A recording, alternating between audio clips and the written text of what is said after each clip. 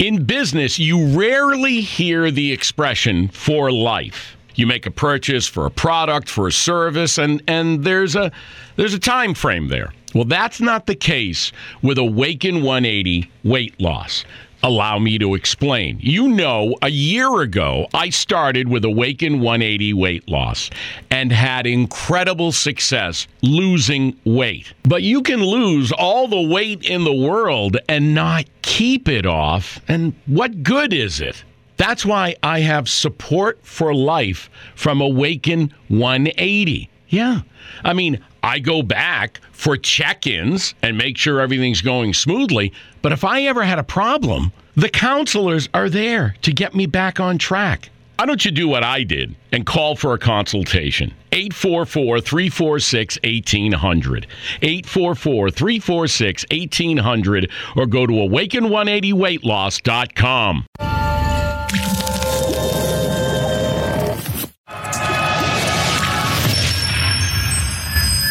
Well, Rich, here we are then. Episode 8. Can't believe it yet again. We're still going. 9 weeks from starting this.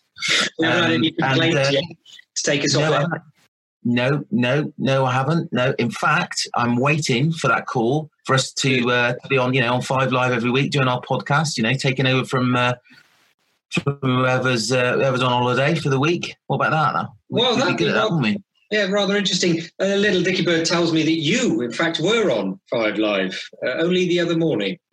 Obviously not to tell too many people about that. No, I was on 5 Live. Yeah, they were asking my opinion about what it's like to run a business during the pandemic. So a bit like what we're doing. So, yeah, had a little chat with Nikki. Anyway. They are Tmgroup, an IT team who work with, and this is the sort of the next step beyond last week, our last episode when we were talking to the legal sector. So presumably they're a business to business provider. So it'll be really interesting to see what she says. Let's hear what she's got to say. Fantastic. Here we go. Good afternoon. So I'm Jane Towner. I'm the Customer Experience Director for Tmgroup. We're an IT company based in Swindon, and we provide services to conveyancing solicitors, so property information, all available online and supported by our fantastic customer service team. Fantastic. So in terms of the sectors that you've sort of been working with, there's been quite a turbulent time recently for the whole area.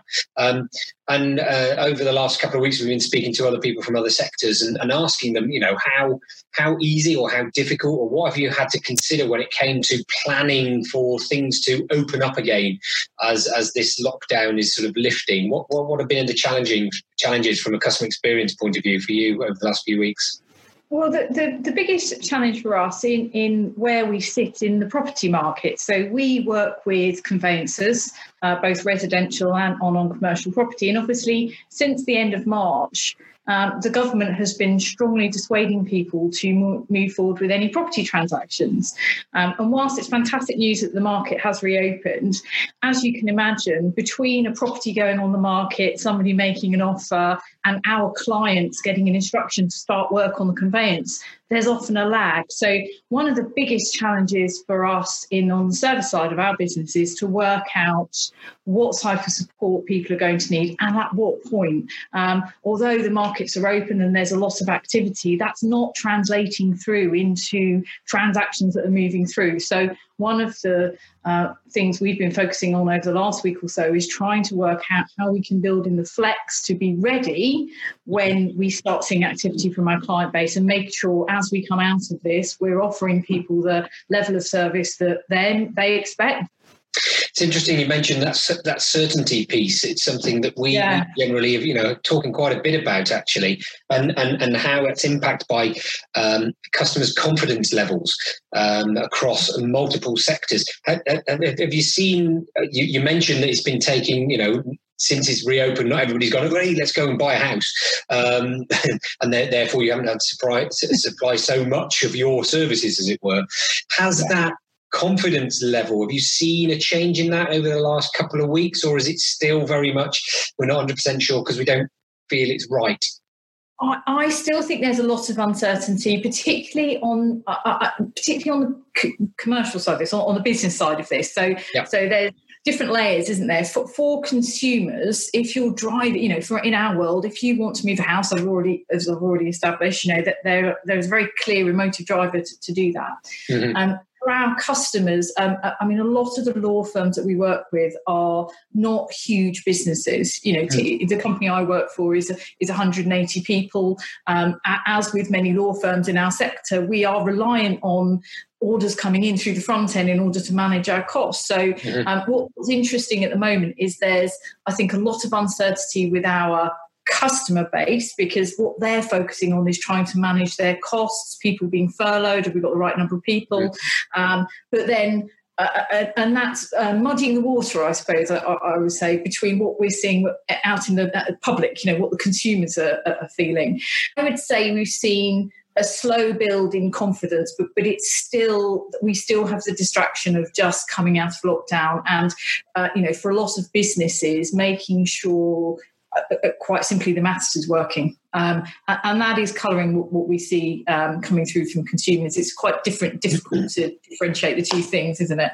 Yeah, sure. I think it's that sort of, I was speaking about it at the beginning of the whole thing, it's almost as if people are saying, coronavirus has killed all the money. It hasn't killed all the money or the business out there. It's just slowed it all down, and it's being held, isn't it, in those in our own bubbles. Like, well, actually, we're not sure yet. So that confidence is starting to return, and I think people are starting to then release a little bit more of it as it comes through. It's interesting you mentioned the communication piece there as well, actually, from the sort of the media and the press side of things. So clearly you're doing some thinking about and planning in place for when the confidence levels are starting to rise. How are you then communicating with your customers about the offering and what, and what's happening? Is that a regular piece, or have you had to adjust how you communicate with your customers? We've adjusted how we work, so we are still doing all the usual things. So we're getting out, got newsletters for different audiences in our business. We do regular updates on things, as orders go in and out on an individual basis. But as we went into lockdown, we made the decision to put the emphasis more on our account managers and sales teams. So rather than rely on the distance of email, we're all socially distancing enough, aren't we? There's enough limits. We took the decision to try and do much more with our account management team, who of course are at home and available for virtual coffees. So we've used that to gauge how our customers are feeling. So we're talking to our customers on a regular basis, and not just the usual people we talk to, our more senior contact, but the people who are actually using the platform. And actually what we're now going through over the next few weeks is looking at, we want to keep some of that, we want to keep that personal contact, but if we move back into normal business, what is it we need to be telling people about how things are working? So I think the emphasis is going to go back to more regular email communication, perhaps relying more on the old customer satisfaction service. We haven't been doing that because it felt a bit impersonal. But it's getting that balance between trying to keep that relationship, trying to keep engaging with our customers, because we feel in the circumstance that's the best way of doing it, virtually face to face, but then giving them that steady stream of information. And it's interesting, one of the things that's worked really well for us is we deal with hundreds of different suppliers across the country, so lots and lots of information that we need to provide to our customers about what's happening with their orders. So we did a very simple thing. We put a blog up with lots of information. It's refreshed every day, and we're pointing people there. And the next phase for us is relaunching the blog, because it's been there for a while, and giving them information about how we're coming out of lockdown to support what our account managers are doing an email. So it's trying to get the balance between giving people enough information, but it's available at the right time. Great point. I think a lot of organisations get talk about this bubble, get caught up in your own bubble, and this is what we do, and therefore we need to get as much information out. And we talk a lot about the need to communicate. Absolutely, you've got to keep people or give them the option to hear about what's available. But when you are in a position where you're pushing content too much, how does that land with customers or potential clients even whilst this is going on? It's almost a longer term game in terms of not wanting to put people off to a certain degree. Is that something that you're finding? Absolutely. And I think we can all, perhaps because we've all been at home more and looking at our personal emails more, our work emails. I mean, I've certainly noticed there are a few organisations who I feel have been sending me a lot of information, and not all of it is relevant, and some of it is unnecessary, and so you then start filtering it, don't you?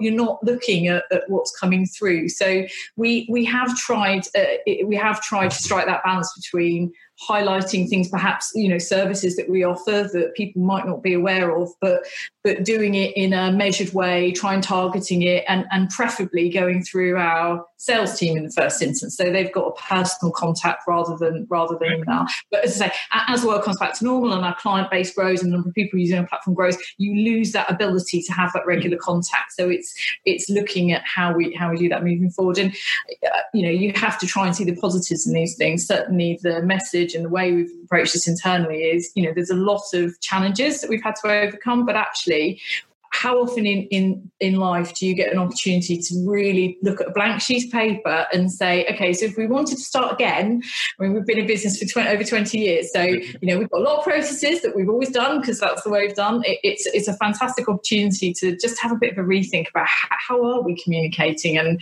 are we doing it in the right way, and as you said before, most importantly, is it what our customers want to know? Are we giving them the right information at the right time, rather than, as I said, there's a few more that have gone on my ignore list over the last few weeks because I'm conscious of how much information I don't need to see from them. A number of organisations are going more to the immediate messaging piece. So that's it, making it easier for the customer, so they can get that data a lot quicker. Email could sit in your inbox for 3 or 4 days. Whereas an instant messaging, it's changing the way it interacts. So yeah, and that certainly. I mean, I think certainly it's not in our business. It's not something we use at the moment because of the type of information that's required. Yeah.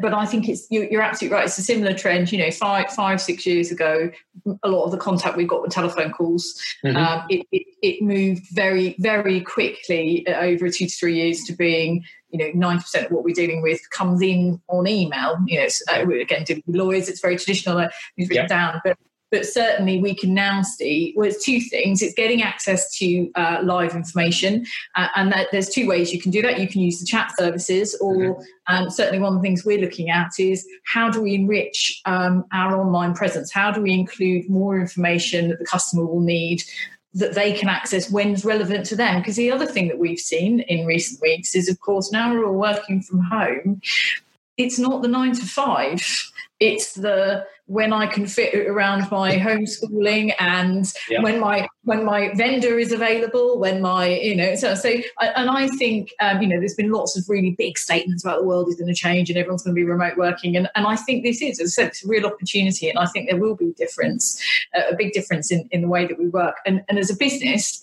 thinking about what our customers need, just as we're looking to give our employees more flexibility as we come out of lockdown, as we continue to do more remote working, as the schools are or aren't open, whatever else is happening, all of that applies to the people who use us, our clients. So I think you're right. Email is a blunt instrument, and I think we're coming out of the other side of it. It's not easy to use. It's much better to have that ready access to information through a platform. And there's again an opportunity. There's not many times when you're painful as it is to look at your order pipeline, is at a point where you can actually invest some of the time in changing your processes because you don't have the volume of orders that you normally do going through the system. Again, but it's moving quickly enough to be able to react to that when, as a business, you are trying to be conservative and control your costs and make sure that you're focusing on service delivery for your clients, particularly, as I said, for us in the property market where, there's going to be a lot of focus on how quickly things can or can't be done. Yeah, sure. So finally, obviously, you mentioned you sort of coming through this and planning for. How do you know when you've done a good job? What are the sort of the measurements or the way you sort of you check that everything has been working as you would like it to? What are the measures? So it really depends. So in the last few weeks, as I've mentioned, the honest answer is we've been, hitting the phones and finding out what people are thinking because we've got the ability to. I mean, there's lots of it's interesting, isn't it? You should follow your business metrics. You should have a series of measures that you follow. But I also still think, particularly in our industry, that personal gauge, that understanding and talking to your customers and getting a feel for the sentiment. Because, yes, there are very clear things you can measure in terms of how you're performing, and, it seems how often a client is having to come to you. I mean, that's certainly one of the ones that we're looking at in our business. So can we improve their overall experience by reducing the number of times they have to ask us a question because we've already told them before they needed to know, and all that sort of thing. But as I say, I think there is a real opportunity to start engaging people. It's difficult to do on a grand scale, but I think if you use focus groups, user groups, get the right type of people around who are representative of your customer base, and just get that. The sentiment, I think, as I said before, is the right way of putting it. So, that's what we try to get, a balance between the metrics, the numbers that we're looking at, customer satisfaction surveys, but also talking to your clients and understand what's going on in their world.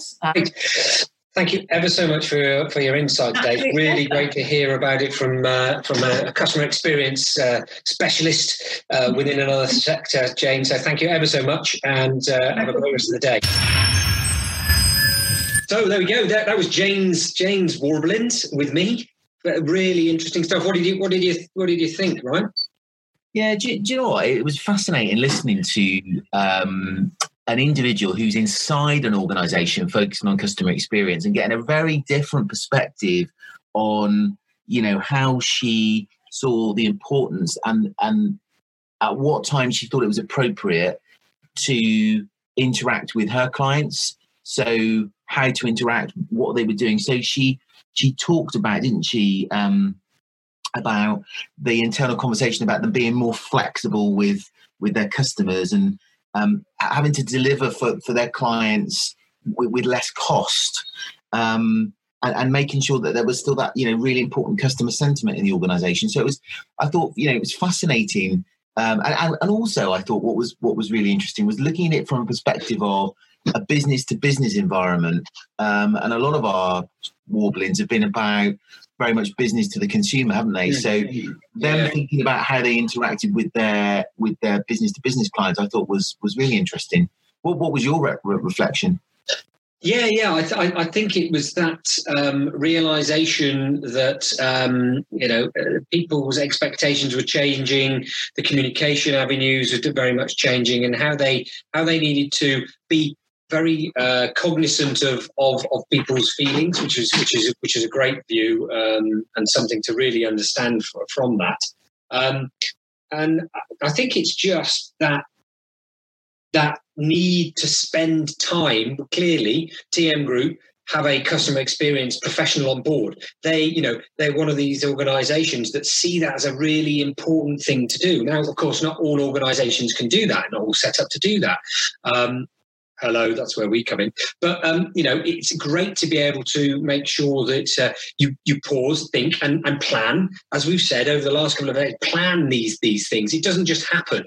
You've got to stop and reflect about the situation. And then you've got to review what you've done. And then you've got to, revise where you're going, as we've said previously. So it was really interesting to hear that. But you know it looks like you've got a point to make. Well, you've just triggered something in my memory. Steady. We and that takes a lot to do because my memory's not good as you get older. When you drink too much cider, it's definitely not good. But one of the things that I noticed and I was curious about was when she started to talk about how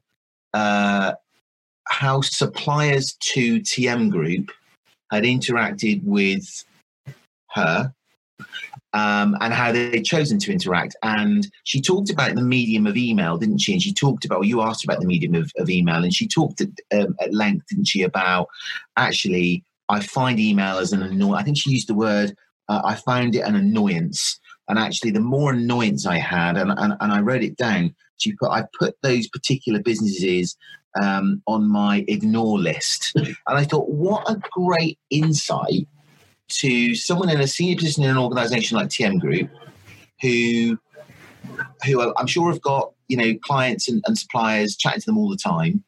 And she will be able to see the difference of engagement, particularly at a time like this when, people are kind of like, they're nervous about contacting customers and clients, aren't they? They're nervous about having those conversations. And the comment for me that's sparked 1,000 how-to books was just pick up the phone and talk to me. Ring me, speak to me like a human. Don't send me an email with fancy lines in or fancy catchy sentiment. Talk to me as an individual. Find out what I need from you at the moment. And then she spun that on its head, and she was encouraging her team to do the same. And why I think that's really important is we talked about this a couple of episodes ago around how to interact with your clients during the pandemic. And I think our top tip at that point, Rich, was all about pick up the phone, ask how they are, see if they need any help, understand their world. And, that was to ascertain whether or not you could help. But actually, when we come out of this, I think one of the biggest learns that organizations and businesses will have is to really rethink the way in which they choose to communicate with prospective clients, but also their existing client base, and make the effort. Don't hide behind an email. It's you again next week. Who are you talking to next week then? Me again. I'm chatting to a gentleman called Dave Hancock, who from Salisbury, who runs 3 establishments, and so clearly they are under the cosh at the moment. But Dave's got some really great and interesting views, which we'll hear about next week in episode 8. So please do tune in for that. Episode 9. This is 8, Rich. Oh my God! 9. I've made a right cock up of that, haven't we? Yeah, you've been on the cider, I think. Well, I need more. Anyway, I've been Richard Knight from the West Country. Ryan Huxtable. Thank you very much, and see you soon. In business, you rarely hear the expression "for life." You make a purchase for a product, for a service, and there's a time frame there. Well, that's not the case with Awaken 180 weight loss. Allow me to explain. A year ago, I started with Awaken 180 weight loss and had incredible success losing weight. But you can lose all the weight in the world and not keep it off. And what good is it? That's why I have support for life from Awaken 180. Yeah. I go back for check-ins and make sure everything's going smoothly. But if I ever had a problem, the counselors are there to get me back on track. Why don't you do what I did and call for a consultation? 844-346-1800. 844-346-1800, or go to awaken180weightloss.com.